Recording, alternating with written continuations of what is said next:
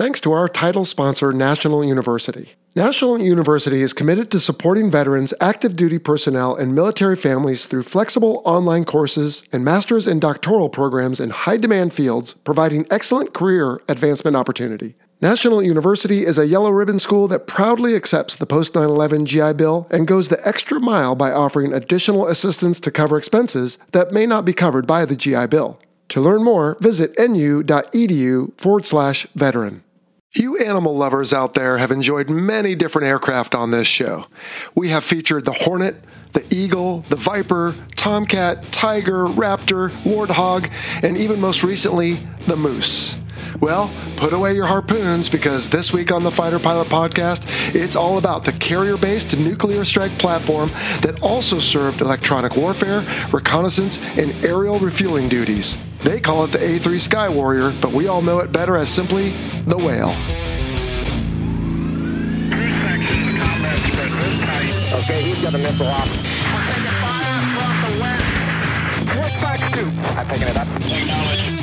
Strap in for the Fighter Pilot Podcast, the internet radio show that explores the fascinating world of air combat, the aircraft, the weapon systems, and most importantly, the people. Now, here's your host, retired U.S. Navy fighter pilot Vincent Aiello.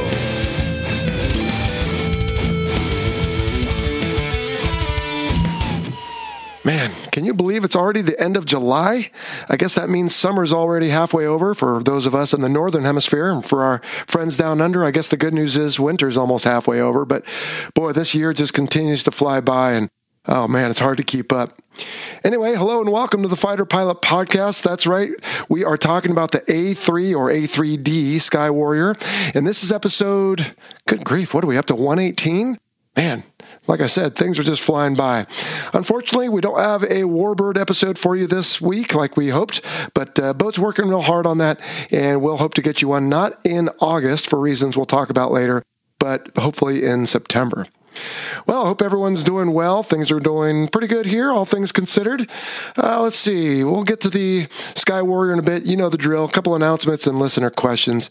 So first off, I did want to mention that back on the Tiger Cruise episode, I made a misspeak. And you know how I always like to be authentic, factual, and personable. And so this is the factual part as part of my defense to my brother Rocky about the tower flyby that he was accusing me of. I said that I took off on runway 27. And in fact, Naval Air Station North Island in San Diego has runway 29. So my mistake, hadn't flown there in a little while. But speaking of that and him, we did have a beautiful celebration of life for Rocky on that day. That episode came out. It was July 12th. It happened at the track where he perished, which was really difficult for me, frankly. I could tell as we were getting close to the track, my heart just started pounding, and it wasn't because I was expected to speak. I think it was just the tension of being there, and I went to the site where the accident happened, and it was tough, but boy, a lot of people showed up. We had a really great ceremony. We stayed till sunset. It was great. So, as I said on the C-17 episode, I don't plan to drag it out anymore. Obviously, my family and I miss my brother dearly. And for those of you who are maybe wondering, he was killed in a motorcycle accident in June, and we laid him to rest on July 12th, and he's gone. He was my best friend. He was 2 years older. We had a lot of fun together over a lot of years. For the rest of us, now we got to figure out how life goes on. And importantly for the show, then the show goes on, and we're going to continue to do that. All right, let's see. I want to just mention real quickly that we've had a little feedback on some of the advertisements that we feature here on the show recently. I just want to point out that we actually do have policy on what products and services we will and will not promote. Obviously, we won't promote any extremist groups. I've decided we're not going to do CBD products or ED meds, and we're not going to do politics outside of the news outlets that report on them. Some of you might take exception with that. As far as I'm concerned, anything between the spectrum of roughly MSNBC to Fox News is fair game. I don't expect you to agree with who we advertise, and we don't certainly take their position. But if they're willing to step up and support the show, we'll put out an ad, and it's up for the listeners to take it or leave it. And in one case, I did get some feedback from a gentleman who is on Patreon, which is ad-free, and apparently he listened elsewhere. And so, at any rate, just want you to know that we do think about our advertisements. We do have some standards. Enough said on that. Let's see. Got a couple listener questions, 2 emails, and a phone call to go over. The first email is from Craig. He says, I was channel surfing and came across Top Gun at the scene where the F-14 buzzes the tower. In your career as a fighter pilot, have you ever seen or encountered that stunt? Well, good timing, Craig, because again, my brother Rocky and Kai, who is listening to that on the Tiger Cruise episode, would accuse me of doing such a thing. But as I defended myself, in fact, that was part of the course rules, was to take off and turn immediately. And that wasn't the control tower. That was just a tower over at the depot where I used to work that they were standing on top of. And I happened to go right over their heads. But no, that is pure Hollywood excitement and drama. If you do that in real life, you're going to get busted. That's just the end of it. I mean, you're going to lose your wings. You're not going to fly. Nothing good's going to come out of that. So I don't know of anyone who did that. The closest I can tell you is at the carrier out in the open sea. You can call up the air boss and ask for a flyby in between launch and recovery cycles when not much else is going on. And they love it because it's just a way to give the troops that work so hard on the flight deck a little show. And you just go up the port or left side at about 200 feet or above, subsonic. If you've got the extra time and gas, the troops always say they appreciate it. So that's as close as we get, but that's legit. So short answer, Craig, no. All right, next, let's take a phone call. Hey, Jello. My name's Greg Moorhead. My son recently got into the Air Force Academy. He's actually out there right now. I was just going to make a suggestion because you probably have a lot of young listeners as well. You know, maybe have an episode about each of the different service academies. Talk about what it takes to get in there, you know, what it's like in there and the experience, and then, you know, opportunities afterwards. So maybe that would help make up some kids' minds about what it's all about. You know, if you could do one for all of them, that would be awesome. Thanks a lot, Jello. Love your show. Take care. All right, good idea, Greg. Thanks for your question and the suggestion. Now, here on the show, we actually have 3 different categories for potential episodes. One are the aspirational topics. So, for example, I always wanted to do one on NASA Dryden. Then I found out they turned into NASA Armstrong, but my researchers helped me find someone. And that was a really fun episode because I learned a lot. The other is when we have opportunities. In other words, someone might reach out and say, hey, I did this or flew that. Would you be interested in having me on the show? And so we get those. And then the third category is your category, and that is if it's requested. And we typically keep a list of those. We add all the suggestions and questions we get to that list. And so we'll definitely try to do that. I've wanted to do the same thing. I might have mentioned it before with recruiters. Like give each one 15 minutes to do an hour-long episode, right? So Army, Navy, Air Force, Marines, and ask them the same questions and let them answer what they fly and how you get there and where can you be based and what's a deployment like? And just haven't quite gotten around to that. There's so much topics and so much content out there. It's just hard to keep up. So we're doing our best. Thanks for the question, Greg. Be patient. We might be able to get to that next year. All right. Final question is from Jeremy. I noticed the Blue Angels do not wear masks when they fly, just microphones that they speak through. Why is this? Well, good question, Jeremy. I was never a Blue Angel, but I know someone who was. Guido Bernacchi, you might remember him. He's been on the show a couple times now talking about Blue Angel transitions, and then he came back and gave us an update. So I put your question to him, and this is what he wrote back. The Blues have a waiver to use a boom mic during the demonstration, whether it's practice or show, and they do fly with the oxygen mask hooked up down by their left hip in case of an emergency or smoke and fumes. When transiting from show to show, the air boss, actually the flight boss in this case, I added air boss, so that's my fault, will call for masks in the climb or descent when above 10,000 feet. As to why, I suspect, Guido goes on, tradition plays a part like so many aspects of naval aviation, but it also serves a purpose. It is noticeably more comfortable flying without the weight of the mask, especially when you think about the wingmen flying with their heads constantly elevated and often under G-forces throughout the demo. Additionally, the very precise and nuanced communication is clearer and thus easier to understand on the boom mic versus the mask. So there you go, Jeremy, and I appreciate the question, as I do all of our questions. And in this case, I learned something too, because I'd always seen that, and I figured it was probably something close to that, but now we know from the authority. And speaking of Guido, he got out of the Navy, and he's over training with a logistics company now, learning how to fly. I forget what airplane he got, but I reached out to him and said, hey, man, once you get trained and looking for other things to do, maybe come over and lend us a hand more often. So we'll see if we can do it. So Guido, if you're listening, come on, man, come play. Everyone loves you, and I'm sure you could add a lot of value to the Fighter Pilot podcast. All right. So with that, now we are ready for our feature interview. Now, a couple quick alibis, as we would call them in a debrief. In our case, just some caveats, as I also call them, before we get into it. First off, we recorded this interview on September 11th of 2020, and I've been sitting on it ever since. I don't really have a good excuse why. I guess partly it's because I screwed up the audio a little bit, and it's not terrific, but it's good enough. I always get smeared for mentioning things that you guys don't seem to care about, but I do. But at any rate, someday we'll get that audio thing figured out when we've got a big fancy studio and professional engineers right there on the spot.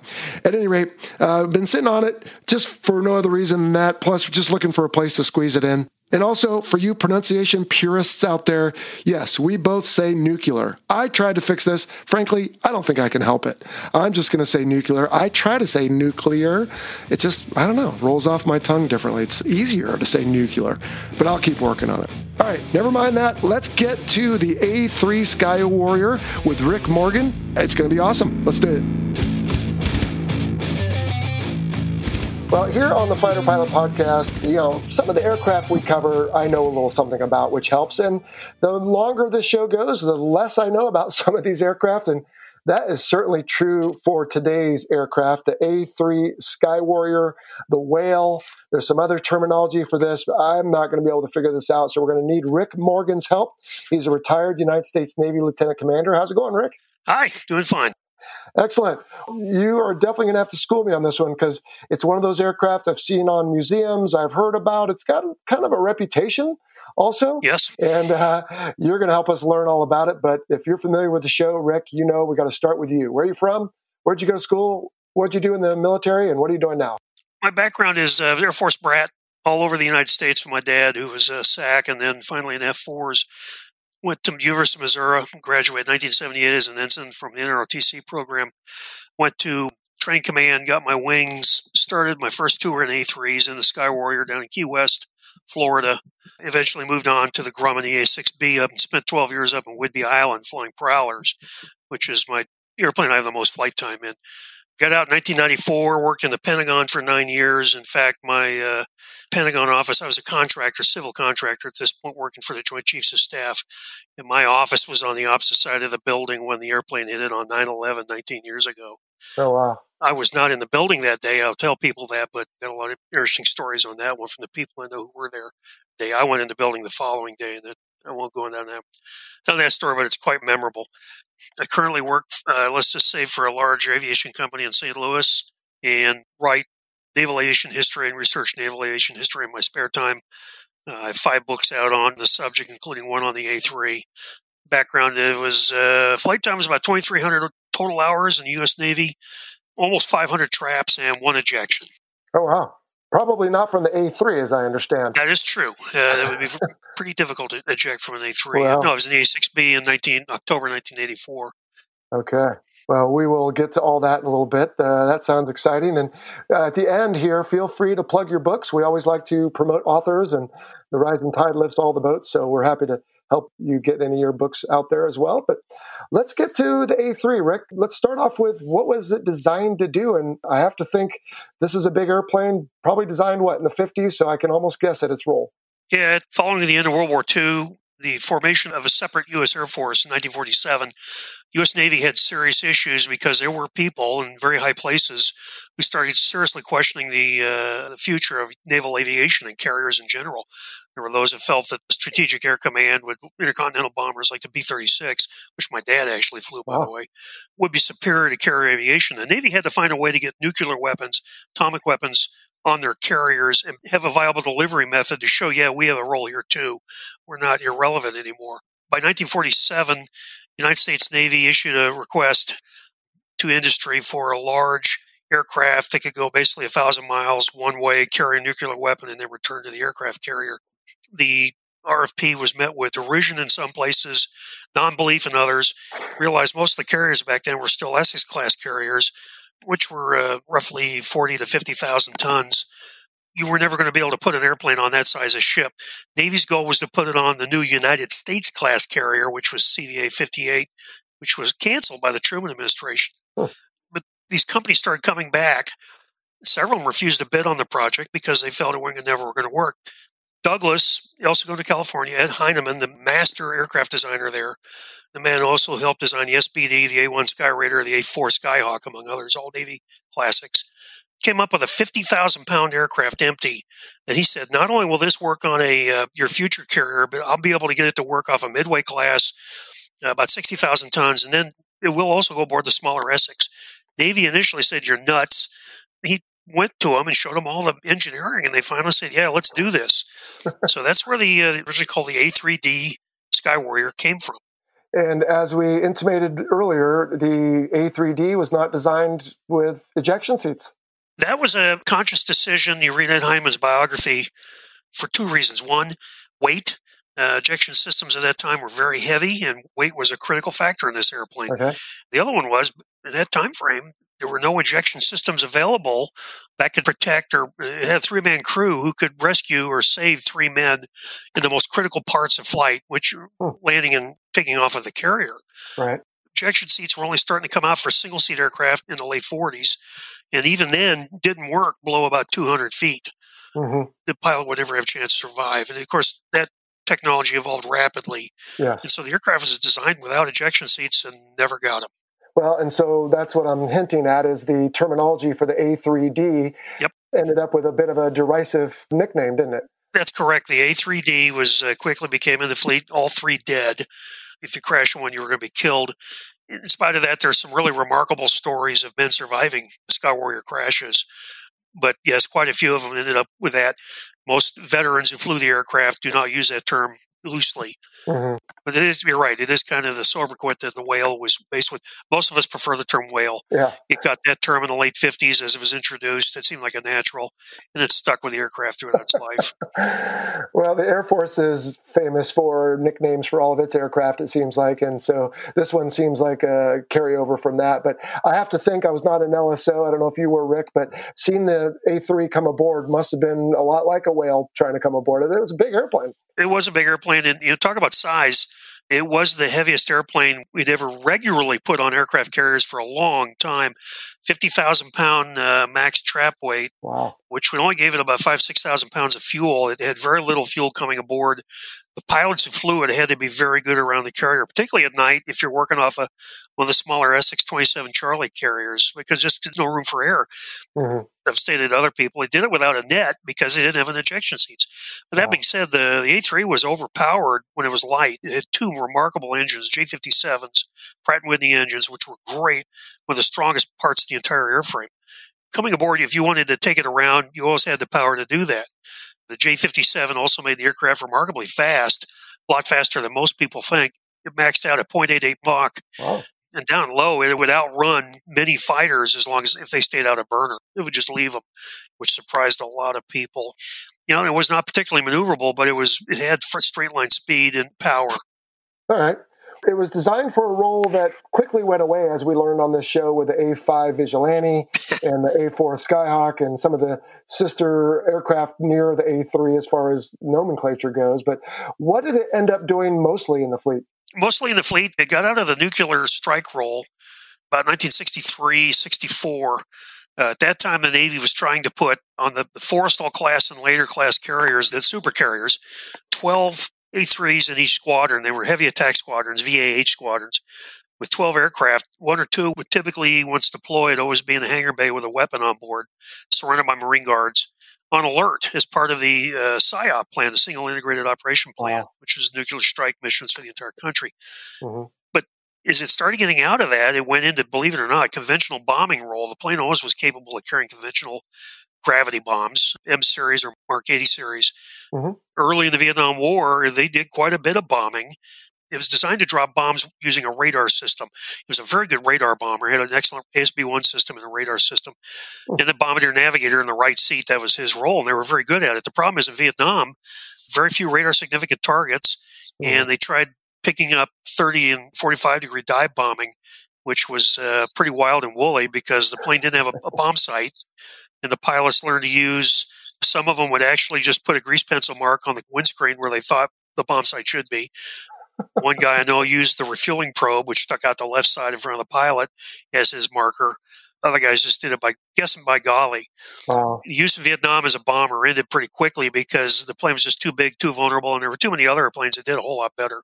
Mm-hmm. So the plane had always been plumbed to carry a air refueling package, and that became the role the plane was really best known for. The plane could carry a tremendous amount of gas, carried a hose and reel for a probe and drogue system in its bomb bay, took up pretty much all the room there. 35,000 pounds of internal gas, which is roughly 5,100 gallons. Wow. A lot of guys and older aviators I talked to still consider the Ka-3 Sky Warrior, as it became the gold standard, one F4 pilot I know is what he calls it, for all Navy tankers, because it was stable, it had a lot of fuel, and it could keep up with you, which is real important. We've had a couple of tankers in the fleet which couldn't keep up with the Strykers because they're too slow, S3 being an example. Yeah, absolutely. And of course, now they've turned F-18s into tankers, which can keep up, but they're burning all the gas they're carrying. So you guys were probably a bit more efficient. Yeah, the A3, like I said, the K6 is the only one that even comes close. But even the K6 only carried about 23,000 pounds of gas. So it was 12,000 pounds less. Wow. But it was a lot smaller on the flight deck, and we had it in the fleet longer in large units. So the K6 was a pretty important airplane too, but nothing matched the Whale. And that's where in Vietnam, where it really got its name, orbiting off the coast, covering Strykers and picking up aircraft coming off the beach. The Whale guys developed a tactic called wet wing tanking, specifically for the A4, which had internal wing tanks, wet wing tanks, that if they were holed, all the A4's gas would come pouring out of. The tactic was, if you could pick the guy up before it flamed out, plug him, you drag him, theoretically, all the way to the carrier, and put him right behind the carrier. So all he has to do is drop his gear and flaps and he lands. All this while all the gas you're pouring in, some's going to the engine. The rest is coming right out of the airplane, the holes in the airplane. They saved several hundred airplanes in Vietnam by doing stuff like that, or F4s. Wow. In my book, A3 Sky Warrior Units over the Vietnam War, which is in the Osprey Combat Aircraft Series, the cover drawing is of a gentleman named Tom Maxwell, who was flying with VH-4 Heavy 4 off the Oriskany in 1967 and saved an F-8 Crusader from VF-111, the Sundowners, where he went inland 30 miles. The individual, Dick Schaffert, I don't know both these gentlemen, Schaffert had been doing on-scene cap over an A4 that had been shot down off the Oriskany, and he basically ran himself out of gas and was coming off the coast, pretty much figuring he's going to be ejecting near or at the coast. A good chance of becoming a POW. Tom Maxwell, the A3 pilot, was off the coast, disobeyed standing 7th Fleet orders, which said absolutely no A3s were going over the beach because you're too vulnerable. You're just too big. It's just too dangerous. He ignored the orders. Him and his 2 crewmen went in, dragged their hose, set up a perfect rendezvous with the help of an E1 tracer. Schaffert had one chance, and he plugged, and Dick told me later that his fuel gauge was bouncing off empty in his Crusader, and Tom Maxwell and his crew saved him from several years of eating pumpkin soup, so to speak. Yeah. Oh, man. Remarkable story. Because he did it against 7th Fleet orders, Maxwell, they almost court-martialed him. Instead, they just agreed to forget the whole thing. He was never given a decoration for what should have been at the very least a Distinguished Flying Cross, if not Silver Star. Well, and when the two were together the rest of their lives, I'm sure Tom never had to buy himself a drink. Yeah, Maxwell was considered a remarkable A3 pilot. He lives in Boonville, Missouri now. Huh. Frightfully decent human being, really nice guy. Oh, he would later go on to command VAQ-135, and last year they flew Sky Warriors out of Alameda. Okay. Well, speaking of that, let's talk about some of the variants, because you talked about the different roles, but it was designed initially for the nuclear strike, but after a while you had the KA-3, as you stated, and then you also had EA-3s and RA-3s? Yes, that's correct. In the Sky Warrior world, in our community, we basically broke the Whales down into 2 groups, bombers and versions. Bombers were everything had bomb bays originally and were used to drop ordnance. Those are the ones that became the tankers. Those became KAs. Okay. The versions were a special group they pulled aside. They did not have bomb bays, but they carried other things in the belly. They had slightly different auxiliary configurations. We had 2 separate NATOPs because they were that different. Whoa. Those are the ones I flew, were the versions. They included an EA-3B, which was an electronic reconnaissance aircraft, which had 7 seats in it. It had 5 additional seats in what used to be the bomb bay, which was used for electronic reconnaissance. They were operated by what are called VQ squadrons, doing just tremendous surveillance work from Vietnam on. The VQ guys, the A3B guys, were in combat in Desert Storm. They had a pair of them flying out of Saudi Arabia at that point, doing what they've always done, a lot of ESM work and communications work. tremendous bunch of people. I know a bunch of them. Then there's the RA-3B, the photo reconnaissance bird, originally called A3D-2P. Instead of a bomb bay, has a section behind the cockpit full of cameras, really high-quality cameras. And they did a lot of mapping work early in Vietnam. And then they got equipped with an IR detection system where they were trying to use them at night, flying down around 2,000 to 3,000 feet over North Vietnam, looking for campfires and other signs of activity. The RA-3Bs, they were operated by a squadron called Heavy Photo 61, VAP-61. The most dangerous missions the whales flew in the war. They lost 4 airplanes over there, got shot down doing that mission. And sometimes you'll see pictures of them. They were later modified with a black, overall dull black paint scheme or a moldy shaded gray paint scheme long before it became fashionable in the rest of the Navy. The final version was the TA-3B, which is the one I got most of my time in. 8 seats. It was actually a training aircraft. We used it for pilot training. Initially used for bombardier navigator training, actually. It had the 3 up front, 5 in back. Each seat had a radar repeater, so you could teach new navigators how to use the system and how to drop bombs from it. Several of them were also modified with, I want to say, I forget which radar the RA-5 carried, but with RA-5 radars. And the Vigilante Rag used them down out of Key West and Sanford in Albany for several years. Okay. One was specifically modified, actually it was an EA-3, to be used as the CNO's, Chief Naval Operations, you could say personal aircraft, flew out of Washington, D.C., out of Andrews, and allowed the Chief Naval Operations to have an aircraft where he could go long distances at high speed and still land on a carrier if he wanted to go visit a carrier. Yeah. And that airplane was famous too. That's crazy. Now, was it always flown with every seat occupied? And I don't mean the trainers, but okay. So, for example, it's an awful example, but just off the top of my mind, on John F. Kennedy on our 1999 deployment, an S-3 crashed on takeoff, and I observed it firsthand. It was awful. But thankfully, it only had 2 in it instead of 4. But I think a moment ago, you talked about the tanker mission and all 3 guys were there. But could you go with 1 or 2, or how did that work? 2 would be minimum crew. It had 3 hard, we're talking the bombers here, it had 3 seats in it. Mm-hmm. The third seat was originally a gunner. The plane was originally built with a pair of 20-millimeter cannon in the tail, which never seemed to work. That was a requirement that Ed Heinemann didn't like, and the Navy forced it on him. Okay. So about 1961, all the guns started coming out of the airplanes, and they put what we call a dovetail on it, a streamlined back end, which they stuffed full of electronic countermeasures, which they did need, which was actually much more practical for what they were going to be doing. Yeah. So the funny part was the gunner sat back to back with the pilot. He actually faced aft as the third seat. He was always an enlisted air crewman, highly talented flight engineers who really knew the aircraft. And if you took a whale on a cross country, if you went into, flying around the country for a reason, you didn't go anywhere without your enlisted air crew because of the talent and the knowledge they brought. To if the plane broke or something happened, they were there. They knew how to fix it.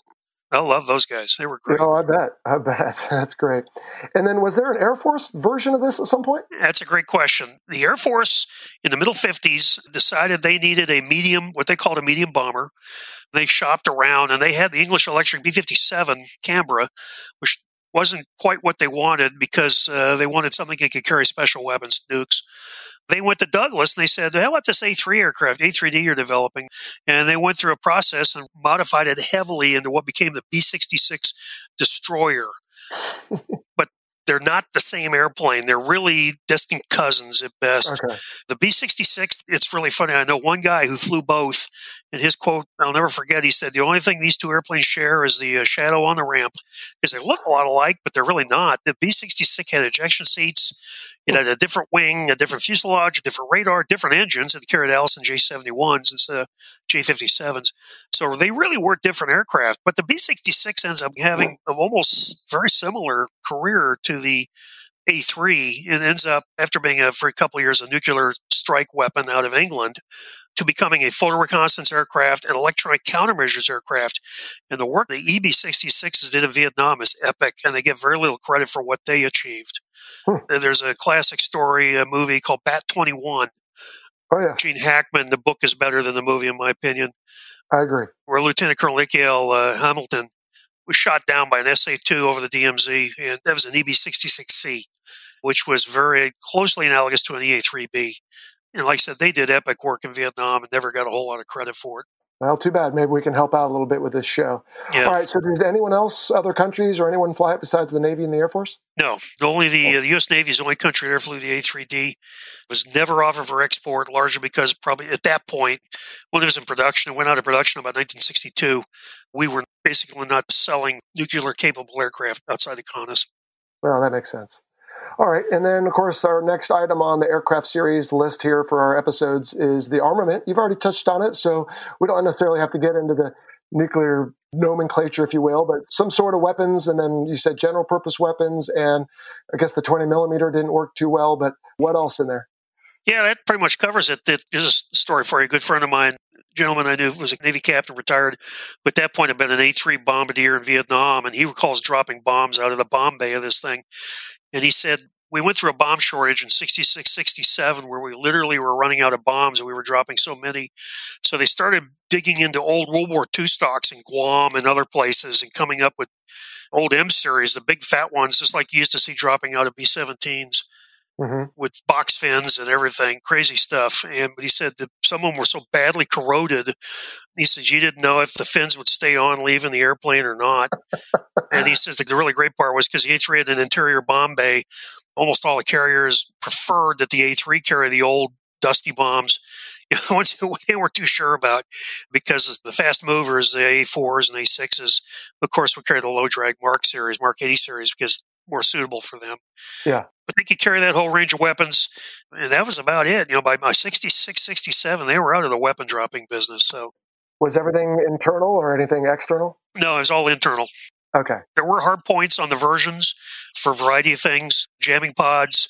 The TA-3B could carry a practice bomb dispenser on a wing station because it didn't have a bomb bay. The RA-3 did carry photo flash bombs interior on its own special bomb bay, but that's about it. Okay. So this was, as you said earlier, electronic, I think you said reconnaissance, but it certainly wasn't electronic attack, so no harm, I'm guessing? No, harm would have been well after. No strike either. The jammer version, the EK-A3, another unremarked aircraft, was a modified tanker with a 3-man crew, which carried a series of electronic jammers in the bomb bay called the ALT-27 series, and also called the LQ-92 communications jammer. And they were used heavily late in the war. They were introduced in 67 and they flew through 72 as electronic attack aircraft doing radar and communications jamming up and down the coast. They were replaced by E-6Bs starting in 1972 and were completely out of business by 1974. Fair enough. Now, design-wise on this aircraft, I mean, it was designed to, do its mission, but you talked about some of those smaller carriers it would have been adapted to. So this being a larger airplane, did it have any interesting features as far as like folding wings or tail or anything? I mean, everything had a folding wing on the aircraft carrier, but anything else to adapt it big as it was? Yeah, the folding wing, of course, was standard. The A3 is actually the tallest aircraft we've ever had on a carrier. Oh, wow. It is a nice piece of trivia, 22 feet, 9.6 inches to the top of the tail. It has a folding tail. It's an optional folding tail. You don't have to do it. There's a actually switch back in the dovetail. You can rotate on whether or not you want to fold the tail. And that was only useful to get it under in the hangar bay. Mm-hmm. Even on the Forstall class, you had to fold the tail. Wow. You see a lot of pictures with the wings folded and the tail still up. That's because they selected stay up, which is normal, unless it's going to be stuffed in a hangar bay. And nothing else is really, the S3 is the only airplane that was even close to that. I think that was about a 22-foot tail itself, but it folded as well. That's S3. Right. Yep. It was designed to fly fast and at treetop level, carrying 24 nuclear weapons. Today, it bristles with smart bombs and guided missiles. The B-1 bomber, called the Bone by those who fly and maintain it, is the most heavily armed bomber ever built. Sleek and powerful, the Bone remains a mainstay of American air power 50 years after its first flight. Hey everyone, this is Ken Katz, callsign Primetime, and my book, The Supersonic Bone, A Development and Operational History of the B-1 Bomber, tells the true story of this magnificent airplane. In this book, you'll read stories told to me by those who were there and see lots of great photos of the Bone. Anyone with an interest in modern military aircraft will enjoy reading The Supersonic Bone, available through the usual online retailers and aviation booksellers. Pick up your copy today.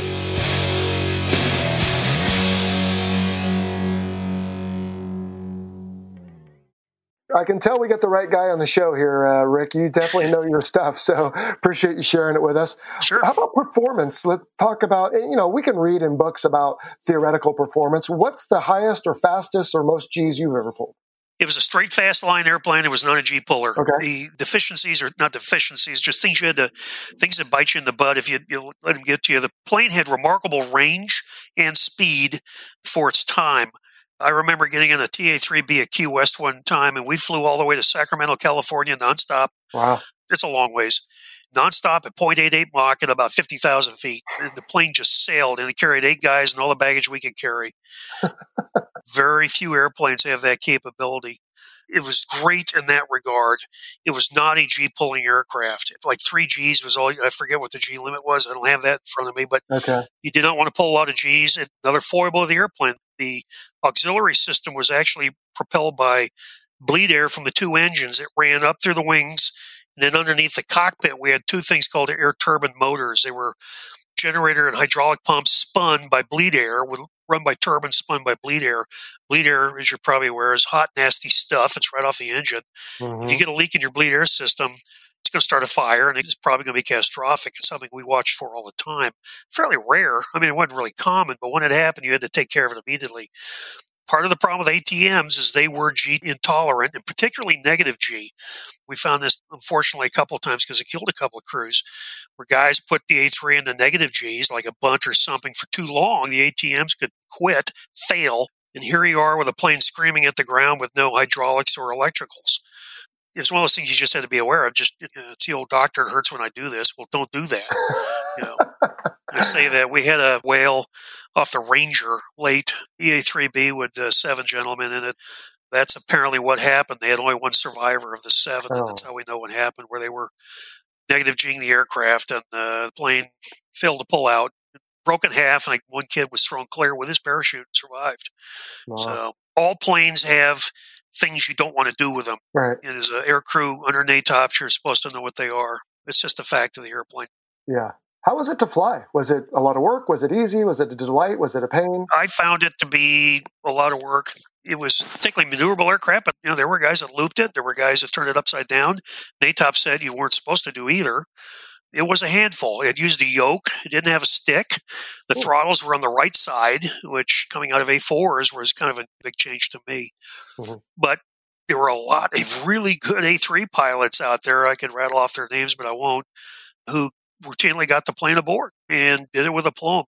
Yeah. It's just one of those things. Tom Maxwell, the guy I mentioned earlier, a famous story about him doing what's called a tuck under brake at Da Nang and getting in all sorts of trouble about it, because if you understand a tuck under brake, instead of braking just straight to the left and pulling horizontally, you roll the aircraft in the opposite direction and do a 270-degree roll. Right. A3 is not supposed to do that, but he did it. One of those pilots, very talented pilots, who could get away with doing stuff like that. Yeah. If you know what you're doing, you can fly the plane with some maneuverability. Sure. But not so much. Yeah. You said, I think earlier, if I heard you correctly, you came out of training and went straight to it. So it wasn't like some of the aircraft where they were only taking seasoned guys. I mean, do you recall some of your early CQ? What was it like to bring aboard? I never brought an A3 aboard. Oh, you never did? Okay. Nope, I have never been aboard a carrier in an A3. I was land-based. Right. Anecdotally, for your book, I'm sure you talked to people who did. So what was it like to bring aboard from your research? I talked to LSOs, and I was not one, LSOs and pilots, and it's one of those things. The plane had a lot less margin for error behind the boat than most other tactical aircraft.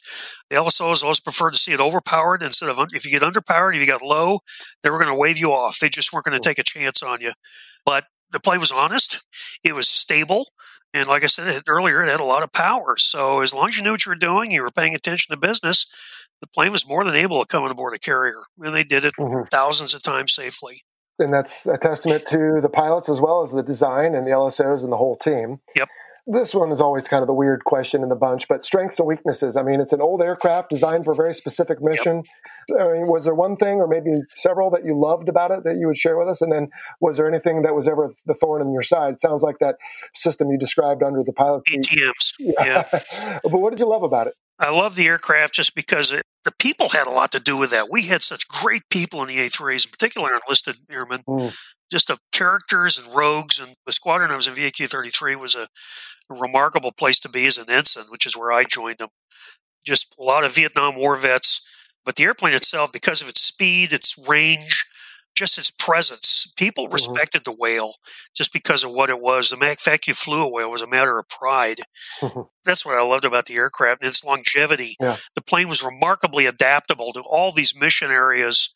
I mean, it was used even after the Navy retired the last one, 91. They kept a small number of them working for, I think it was Raytheon down in Van Nuys, California for several years because of its use as an electronics test airplane. My buddy Ron Waltman flew it into Pensacola. The last Whale that flew was at Pensacola.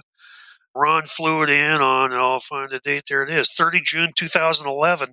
So 20 years after the Navy retired the aircraft, the last A3 was retired. What makes this amazing is because its cousin, the B-66, at the end of the Vietnam War, the Air Force couldn't get out of the B-66 fast enough. They retired and scrapped practically every B-66 built, and from 1 year after the end of 2 years after the end of the Vietnam War. By the end of 74, they were completely out of business. The Navy kept theirs through 91 in service, and then, in boat service through 88. And then 3 more years, they were still being used off the beach. And then through 2011, contractors were still flying A3s. So that's crazy. Longevity is a great piece of this airplane's history. I would say so. And I'm guessing it's no coincidence the last flight was to Pensacola, where there happens to be a very large naval aviation museum. That's exactly why it went there. Yep. Okay. Notoriety. So the F-14 obviously has Top Gun, the movie, to thank. Does A3 have any public awareness, if you will? Little or none. It is kind of funny on the movie Fly the Intruder. There is a sequence with an A3 in there, which surprised a lot of us, where one is stuffed in a hangar bay. It's an RA3. You can tell by the configuration of the windows. The guys who did the movie Fly the Intruder went to a lot of trouble to crane dead airplanes on board the carrier they were filming, which I believe is Independence, to make it look like a Vietnam-era carrier. An A3 gets a cameo in the Fly the Intruder movie. They also craned F4s on board, non-flyable F4s for the same purpose. Yeah. A3 is one of those airplanes. It's what I call an overlooked classic of naval aviation because of its reputation. And like you said, you talk to a lot of people not familiar with it. The first thing they say is, "Ooh, all 3 dead." That kind of stings because there's a certain amount of truth to that. But it's the way the plane was designed. It is what it was. That's right. I stand by it. So. Well, and it's from an era that it's hard to look at now and say, oh, gosh, why didn't they do this, that, or the other? I mean, golly, lots changed in the, 70, 80 years since then. So yeah, it's, I won't say funny, but it's starting from the late 50s, almost annually, NavAir or somebody started asking, why don't we retrofit by that time, we had ejection seats that could fit in an airplane, and we would have a chance of survival at low altitudes. And so from the late 50s, they started, almost every year, they started asking the question, why don't we retrofit our Whales with ejection seats now? We can do this. The answer kept coming back, well, they're going to retire them in a couple of years. It's not worth the cost. That's right. In 1960, in 65, no one saw it lasting until 1991. The A3D went aboard the Forstall for the first time in 1956. Brand new carrier, brand new aircraft, and it shared the flight deck with airplanes like the Skyray and the Demon, the Sky Raider. They're all classics. None of them lasted nearly as long as the Sky Warrior. When the Sky Warrior retired in 91, it was on, went aboard the carrier till 88. It was on flight deck with Tomcats, Vikings, Hornets. Remarkable longevity. No doubt. Is there a particular famous video, and by famous, at least for naval aviators, of an A3 that tried to barricade one night, but then maybe got waved off and hit the top of the barricade, or am I confusing that with a different aircraft? That was one of the mishaps that led to the end of the Whale at the boat. I have a good friend of mine who was actually on the platform that night. He was an LSO, but he wasn't on the Pickle that night. Mm-hmm. Yes, VQ-2, that's the Electronic Reconnaissance Squadron out of Rota, Spain, had an aircraft crash in the Med on the Nimitz. The story was they got airborne at night. The pilot was having a lot of trouble landing, probably a marginal pilot. He made multiple passes at the flight deck, could not land. He was boltering or being waved off, boltering, dragging the hook without catching a wire. Multiple passes, I forget how many he made that night. They tried to send him to an A7 tanker to refuel, to give him enough gas to fly to the Bingo, the divert. The A7 was sour. It didn't work. Tanker package did not work. So now he was stuck. He didn't have enough fuel to Bingo. he had to come aboard. So they rigged the barricade on the Nimitz. There were some problems, some issues with the barricade. It was not set up correctly. The pilot came in and flew a high pass, basically flew through the barricade and ended up right off the port side of the ship. And the aircraft sank with all 7 men on board. Oh. One of the greatest tragedies in A3 history. I'll leave it at that. Yeah, that was a pretty sad story. That called into question, why are we still flying these airplanes and carriers? Once again, the A3 with 7 seats, they would never have put 7 ejection seats in that airplane. It just wasn't going to happen. Right. Realize the E2 Hawkeye still flies around carriers without ejection seats. It doesn't have them either. So that's true.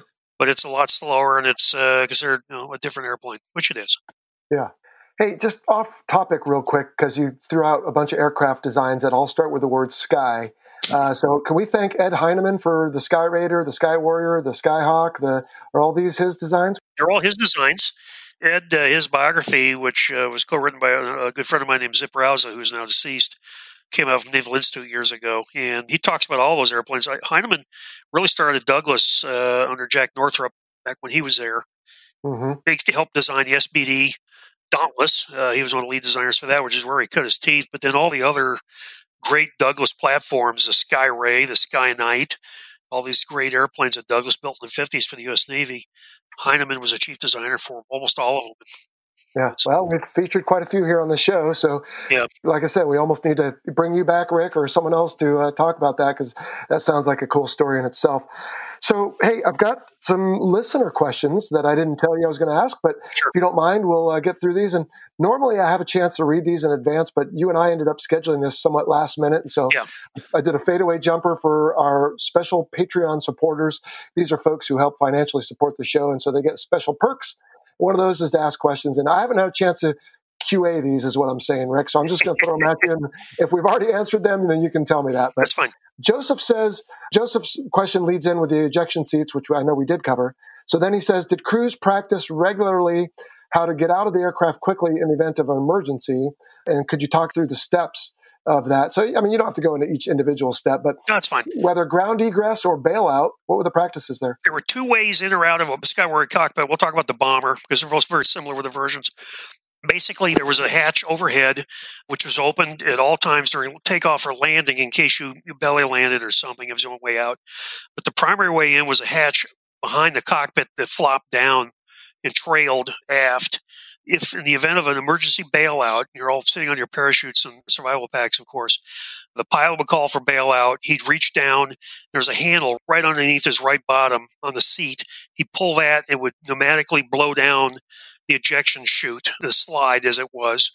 And then in order, pause 3, the enlisted man, and then the bombardier nav, pause 2, and then pause 1, the pilot would stand up, rotate, and he grabbed a handle. Were there ever any successful bailouts that were stricken? More than you would imagine. I just had an article written in the Aviation Foundation magazine a couple of months ago of a successful 3-man bailout at night at sea on the Bonhomme Richard after a ramp strike. The pilot hit the back of the carrier and tore up his airplane. Still got airborne, and they were still able to bail out all 3, and all 3 were saved. I had 2 good friends who bailed out of an airplane out of control over the Rocky Mountains. God, what was that? About 72. That was an EK-3. They launched out of Buckley National Guard Base, went into a thunderstorm, and the plane lost control. And they had 4 guys on board. The plane had a jump seat for a 4th person if you needed it, you wanted it. And all 4 successfully bailed out and survived into the middle of the Rocky Mountains in a snowstorm. Wow. So that's a hell of a story. And 2 of those guys went on to command Prowler squadrons. Outstanding. It was possible. And how did you practice it? You literally, once a year, they'd roll a big, thick mattress underneath the aircraft, and you'd physically go down the chute from the cockpit and land in the mattress just to prove you can do it. That's crazy. All right, next question. Let's see. We've got one about landing on the carrier in bolters. I think we've answered that one, John. Thank you. Another John asks, the A3 was adapted to many roles throughout its service. We talked about these, Rick. Were there any roles that were conceptualized but never taken to production?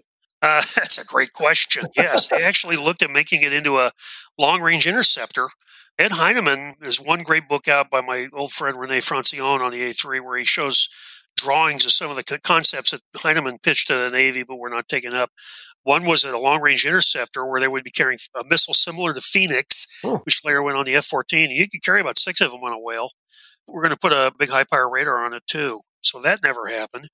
I believe there's an airborne early warning version they pitched, which was going to have big radars in the nose and tail. That was never built either. Well, again, you are definitely the authority on this, so appreciate all that. All right, Sam wants to know how much or how long was any extra training required for the nuclear mission? And was the mission designed to be one way, or could the crew return after delivery? Now, I'm going to take a stab at the second one, Rick, because earlier you said it was designed for a one-way mission of 1,000 miles, and I thought, uh-oh. And then you said, and return. Yep. So I think what you meant was the combat radius. But Yes. And we've talked about on this show before with our A7 guest and a few others, the PSYOP, as you said earlier, was a big involvement. There was inspections, there was training and planning and everything. What would you tell Sam about that mission? And is that something you did? No, I did not. That was long past the Okay. A3 gave up that mission in the early 60s because of the success of because of the Polaris sub-missile program. Right. You just didn't need a big, heavy airplane like the A3 doing that anymore. Yeah, they were trained, and their mission was to go deep into Russia or China, which were the obvious candidates, with a single weapon in the bomb bay.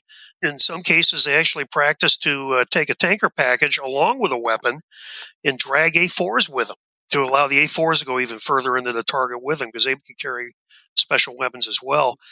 They trained for it and practiced for it a lot. The guys I knew at Whidbey that flew it in Heavy Attack Wing 2 used to do radar bombing in Spokane and Moses Lake, I think it was the other place. And they had a bombing derby every year. That was the thing where you trained and acted like you were really attacking a place. And they had scores on the ground that could tell you how accurate you were. Mm-hmm. What kind of CEP were these guys getting? Honestly, I don't know. Okay. I honestly can't answer that. The term a shack would have been perfect. And I have heard stories of guys shacking with a nuclear weapon. I guess you could argue how important that is. But that was the goal. Yeah. Whether they thought it was survivable? No. Most of these guys felt it was going to be a one-way mission. When the balloon went up, it's not exactly a Major Kong from Dr. Strangelove, but most of these guys felt the A3 as much as it was going to go one way, and they would be lucky to make it to the target. And the idea of coming back was not considered not very likely. Mm-hmm. I talked to one guy that flew both Whales and Vigilantes, and he thought the Vigilante was much more capable in that role. And for obvious reason, it's a whole lot quicker. It's a supersonic dash than the Whale, the A3 was. The A3, would have been vulnerable to fighter attack if they could get up to it and if they had the time to warn it. There was one A3 shot down by Chinese MiGs during the Vietnam War. Killed, I think, 4 men. I think 4 men were on that one. They blundered into Hainan Island, which is sovereign Chinese country, and MiG-19s came up, blew them out of the air. So that sucks. The plane was not particularly survivable in a heavy environment. It did carry electronic countermeasures that would help against surface-to-air missiles, but nobody really wanted to ever see how well that worked. All right. Fair enough. Next question is from Brian, who says the A3 and the B-66 were later used as testbed aircraft. For example, the B-66 for the F-15 radar and the A3 for the Phoenix by Hughes. Yep. Outside of the weapons bay, what other characteristics about the airframe made it suitable for testing? Maybe stability or handling. Maybe I would argue just availability, but you did say this had an extended story in the civilian sector, huh? Yeah, I did. It lasted about 20 years longer because there was a number of them that were modified when they're called NA3Bs or NRA3Bs. We used them at Point Mugu for years. And like the one mentioned, the first Phoenix missile launches I'm aware of were off an A3. They carried on a special pylon built under the nose, off the side of the nose. But the volume and the fact it was not an ejection seat aircraft probably has something to do with it because you could easily find civilian contractors who could jump in and fly the aircraft without special training. That's another thing. Oh, yeah. But the station time and, again, the speed of the aircraft, the volume in the bomb bay, you could put all sorts of amazing stuff in it if you wanted to work on. I've seen pictures, I've seen cases where they would put a Shrike Seeker, an AGM-45 Shrike anti-radiation missile, in the front end of the nose.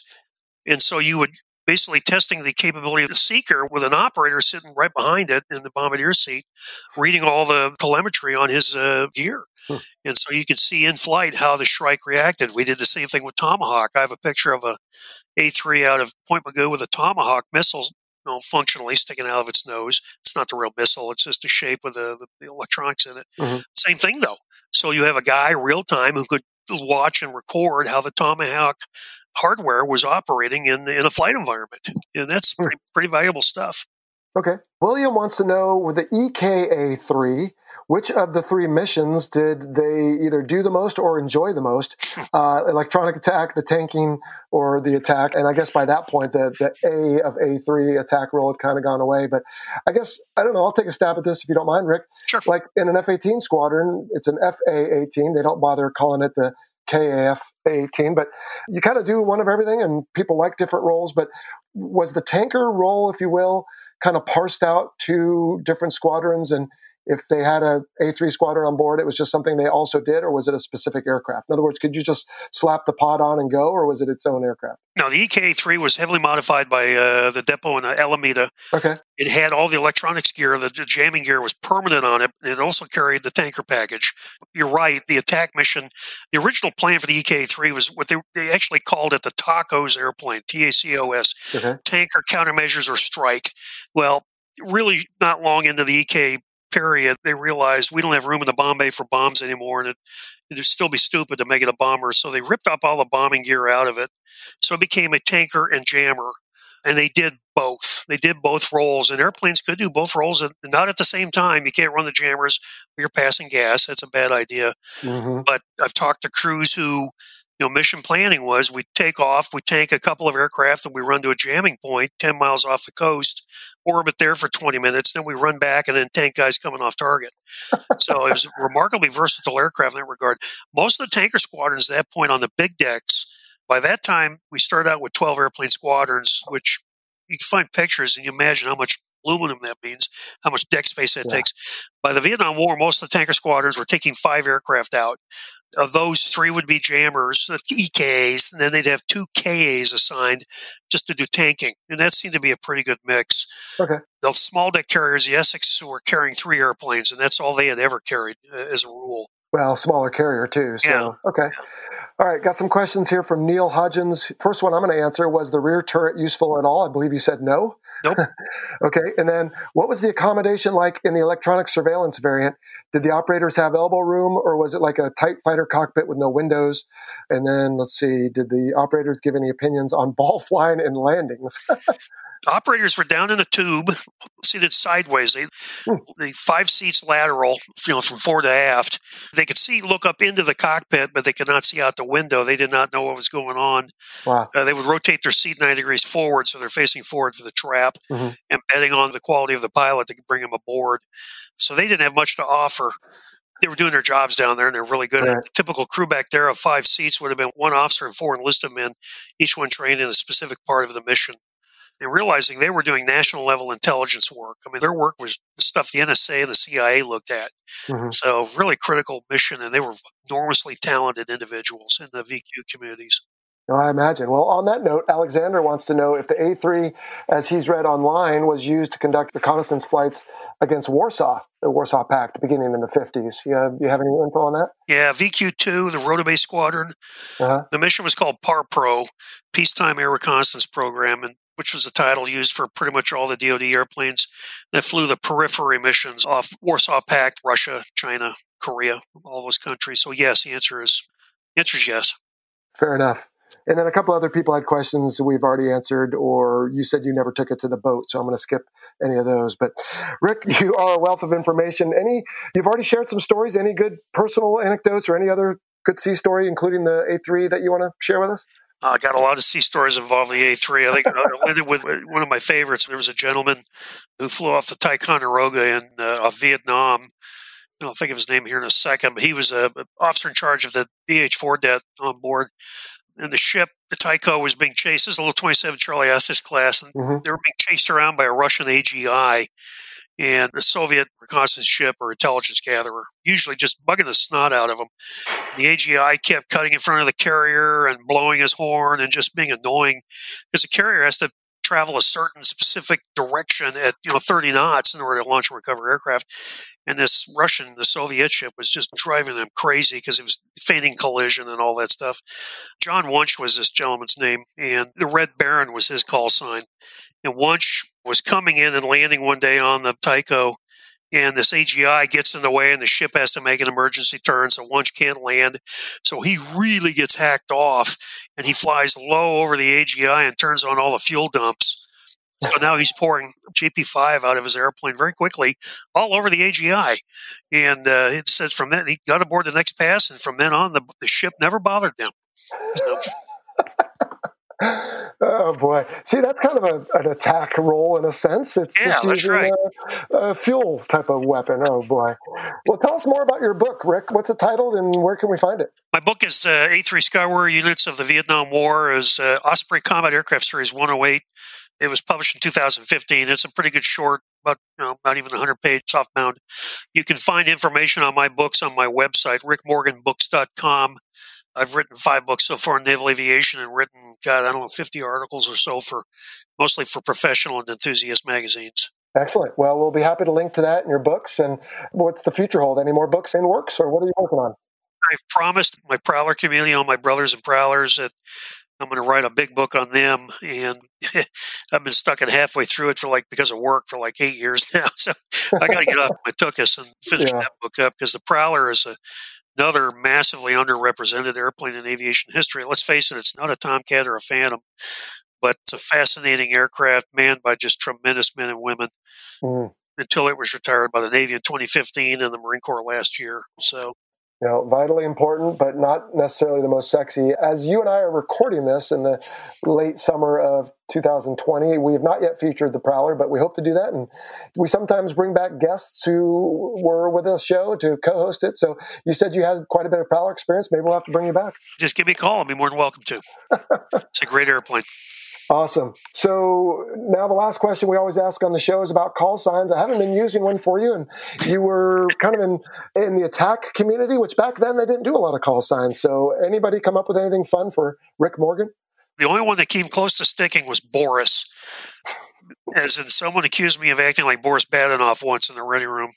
And I won't go into why, but... Is it bad if I don't know who that is? Boris Badenoff? Moose and Squirrel. If you ever watch Rocky and Bullwinkle. Oh, yes, of course. Yes. Boris Badenoff was the Russian agent. Yeah. To chase him around. He used to chase Moose and Squirrel around. That's right. He just thought I was being a sneaky... decided that that'd be a good call sign for me. It stuck around for about 2 years and then vanished. It went away. That's the closest I've ever come to a real call sign. Yeah, awesome. Good stuff. I had a skipper call me Flash for a couple of years, and I've never understood quite why. That went on the side of an airplane, actually, so of a Prowler. Oh. So that one didn't stick. As soon as the skipper left, the call sign went with him. So, all right. Otherwise, I'm just Rick. We'll just plan on calling you Rick unless there's one you particularly want. You're at the point in your life where you can give yourself a cool call sign like Assassin or something if you want. So. You never assign your own call signs. I can tell you stories of call signs, and a lot of them are very funny, and a lot of them not good for polite company. Oh, for sure. But you know what, Rick? So this is as good a place as any to talk about this. So there's a lot of coffee table books about World War II art, which also aren't appropriate on aircraft anymore. Yep. I guess the difference is those are visually significant, but someone needs to do a coffee table book on call signs because there's some really great ones out there. I have a couple of guys I know who could write that. Dave Hajo Parsons, a very famous F-14 Rio, would be a great source. Like I said, I got some I probably can't say on the radio, but or the blog. But some of them are innocuous, but have really funny backgrounds. Oh yeah. I won't go into them right here, though. Okay, fair enough. Well, Rick, you've been a good sport today, and you really taught me a lot on the A3. I really appreciate it. Hopefully, everyone else learned something. What did I not ask you about the A3, or any parting thoughts on it? Like I said, it was not a unremarked classic, and naval aviation deserves a lot of credit for what it did in the Navy. It has kind of a bad rep when it does deserve it, and had a lot of fun flying in it, though. Awesome. Well, thanks for stopping by today. Okay. Take care. Bye-bye. All right. Hope you enjoyed that as much as I did. Once again, big thanks to Rick Morgan for joining us to describe the A3 Skywarrior, and also my big apologies for sitting on this interview for the past year. But we got it. I hope you really enjoyed it. Now, I don't know about you, but the 50,000-pound max trap just sounded amazing to me. And if you know anything about the FA-18 Hornet, at least the Legacy, it was 34,000-pound max. And I thought, okay, well, maybe this is the biggest. But I talked to some F-14 friends, and they said, actually, that jet was 54,000 pounds. But, of course, they didn't land on some of those smaller carriers. So just an amazing aircraft. I actually am in email contact with Tom Maxwell. In fact, I read his book, Grandfather's Journal. where he chronicles flying the various A3s. Boy, that's a good book. Take a look at that if you're interested just a little bit more about the Sky Warrior or the Whale. Let's see, I did have a misspeak regarding, I think I said something along the lines of all carrier aircraft have folding wings. Those of you who know better, you probably were throwing things at the radio there. Of course, the A4's wings were so small, they did not fold. And again, the F-14 didn't fold its wings, it just overswept them. And that made a little bit more room on the flight deck. But yeah, the A4, I guess they decided was small enough. It didn't need to have folding wings. So that's pretty cool. And then the story of the last A3 flying in and retiring reminded me that just recently here in July in San Diego, the very last S3 Viking flew, and it landed in San Diego, and it's on its way destined to the Air and Space Museum, where we can all go take a look at that. But yeah, I guess NASA was flying them a few years after the Navy retired them, and now they hung them up. All right, and then finally, any aircraft mishap that involves a fatality is tragic. But once in a while, when there's an aircraft mishap with a lot of souls on board, well, we just want to point them out. We did that on the AC-130, and we'd like to do it again here. So we are dedicating this episode 118 of the Fighter Pilot Podcast to the crew of Ranger 1-2 of VQ-2. And that is Lieutenant Commander Ronald Callender, Lieutenant Stephen Botchelder, Lieutenant Alan Levine, Lieutenant James Richards, AT-2 Richard Herzing, CTI-3 Patrick Price, and CTI-3 Craig Rudolph. Rest in peace, gentlemen.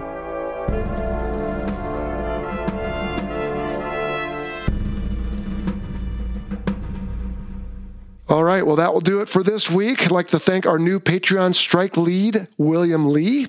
And we want to remind everyone that the views expressed in this presentation are the personal views of myself and my guest and do not necessarily represent the position of the Department of Defense or its components. So that'll do it for this week. Now, as I alluded to last time, next month we have a change of pace. We're going to take a break from our regular scheduling and instead simulcast the first couple episodes of The Merge, our new episodic show. And this will be the first couple episodes of season 1. It's about a midair collision in Fallon in 2008. So you'll hear my voice, but really it's about the characters involved. Season 2 that we're already working on will actually be with a different host. But I hope you'll enjoy that. And then we'll be back in early September to discuss what's coming on the show. And that's right, we are debuting an all-new podcast dedicated to the F-14 Tomcat. We'll give you more on that as it gets a little closer to release date on September 14th. Otherwise, that'll do it. Thanks so much for listening and supporting the show. We really appreciate all of you, and we hope you've enjoyed your stay here on the Fighter Pilot Podcast. So long. You've been listening to the Fighter Pilot Podcast, brought to you by BVR Productions. Got a question for the show? Email us at questions@fighterpilotpodcast.com or leave a message on our listener line at 877-MACH-101. That's 877-622-4101.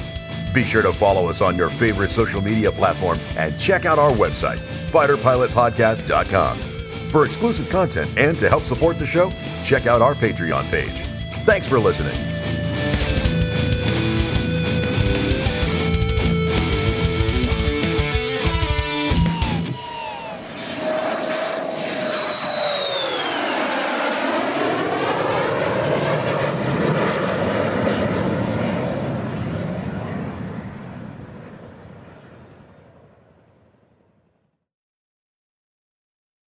Thanks to our title sponsor, National University. National University is committed to supporting veterans, active duty personnel, and military families through flexible online courses and master's and doctoral programs in high-demand fields, providing excellent career advancement opportunity. National University is a yellow ribbon school that proudly accepts the post-9/11 GI Bill and goes the extra mile by offering additional assistance to cover expenses that may not be covered by the GI Bill. To learn more, visit nu.edu/veteran.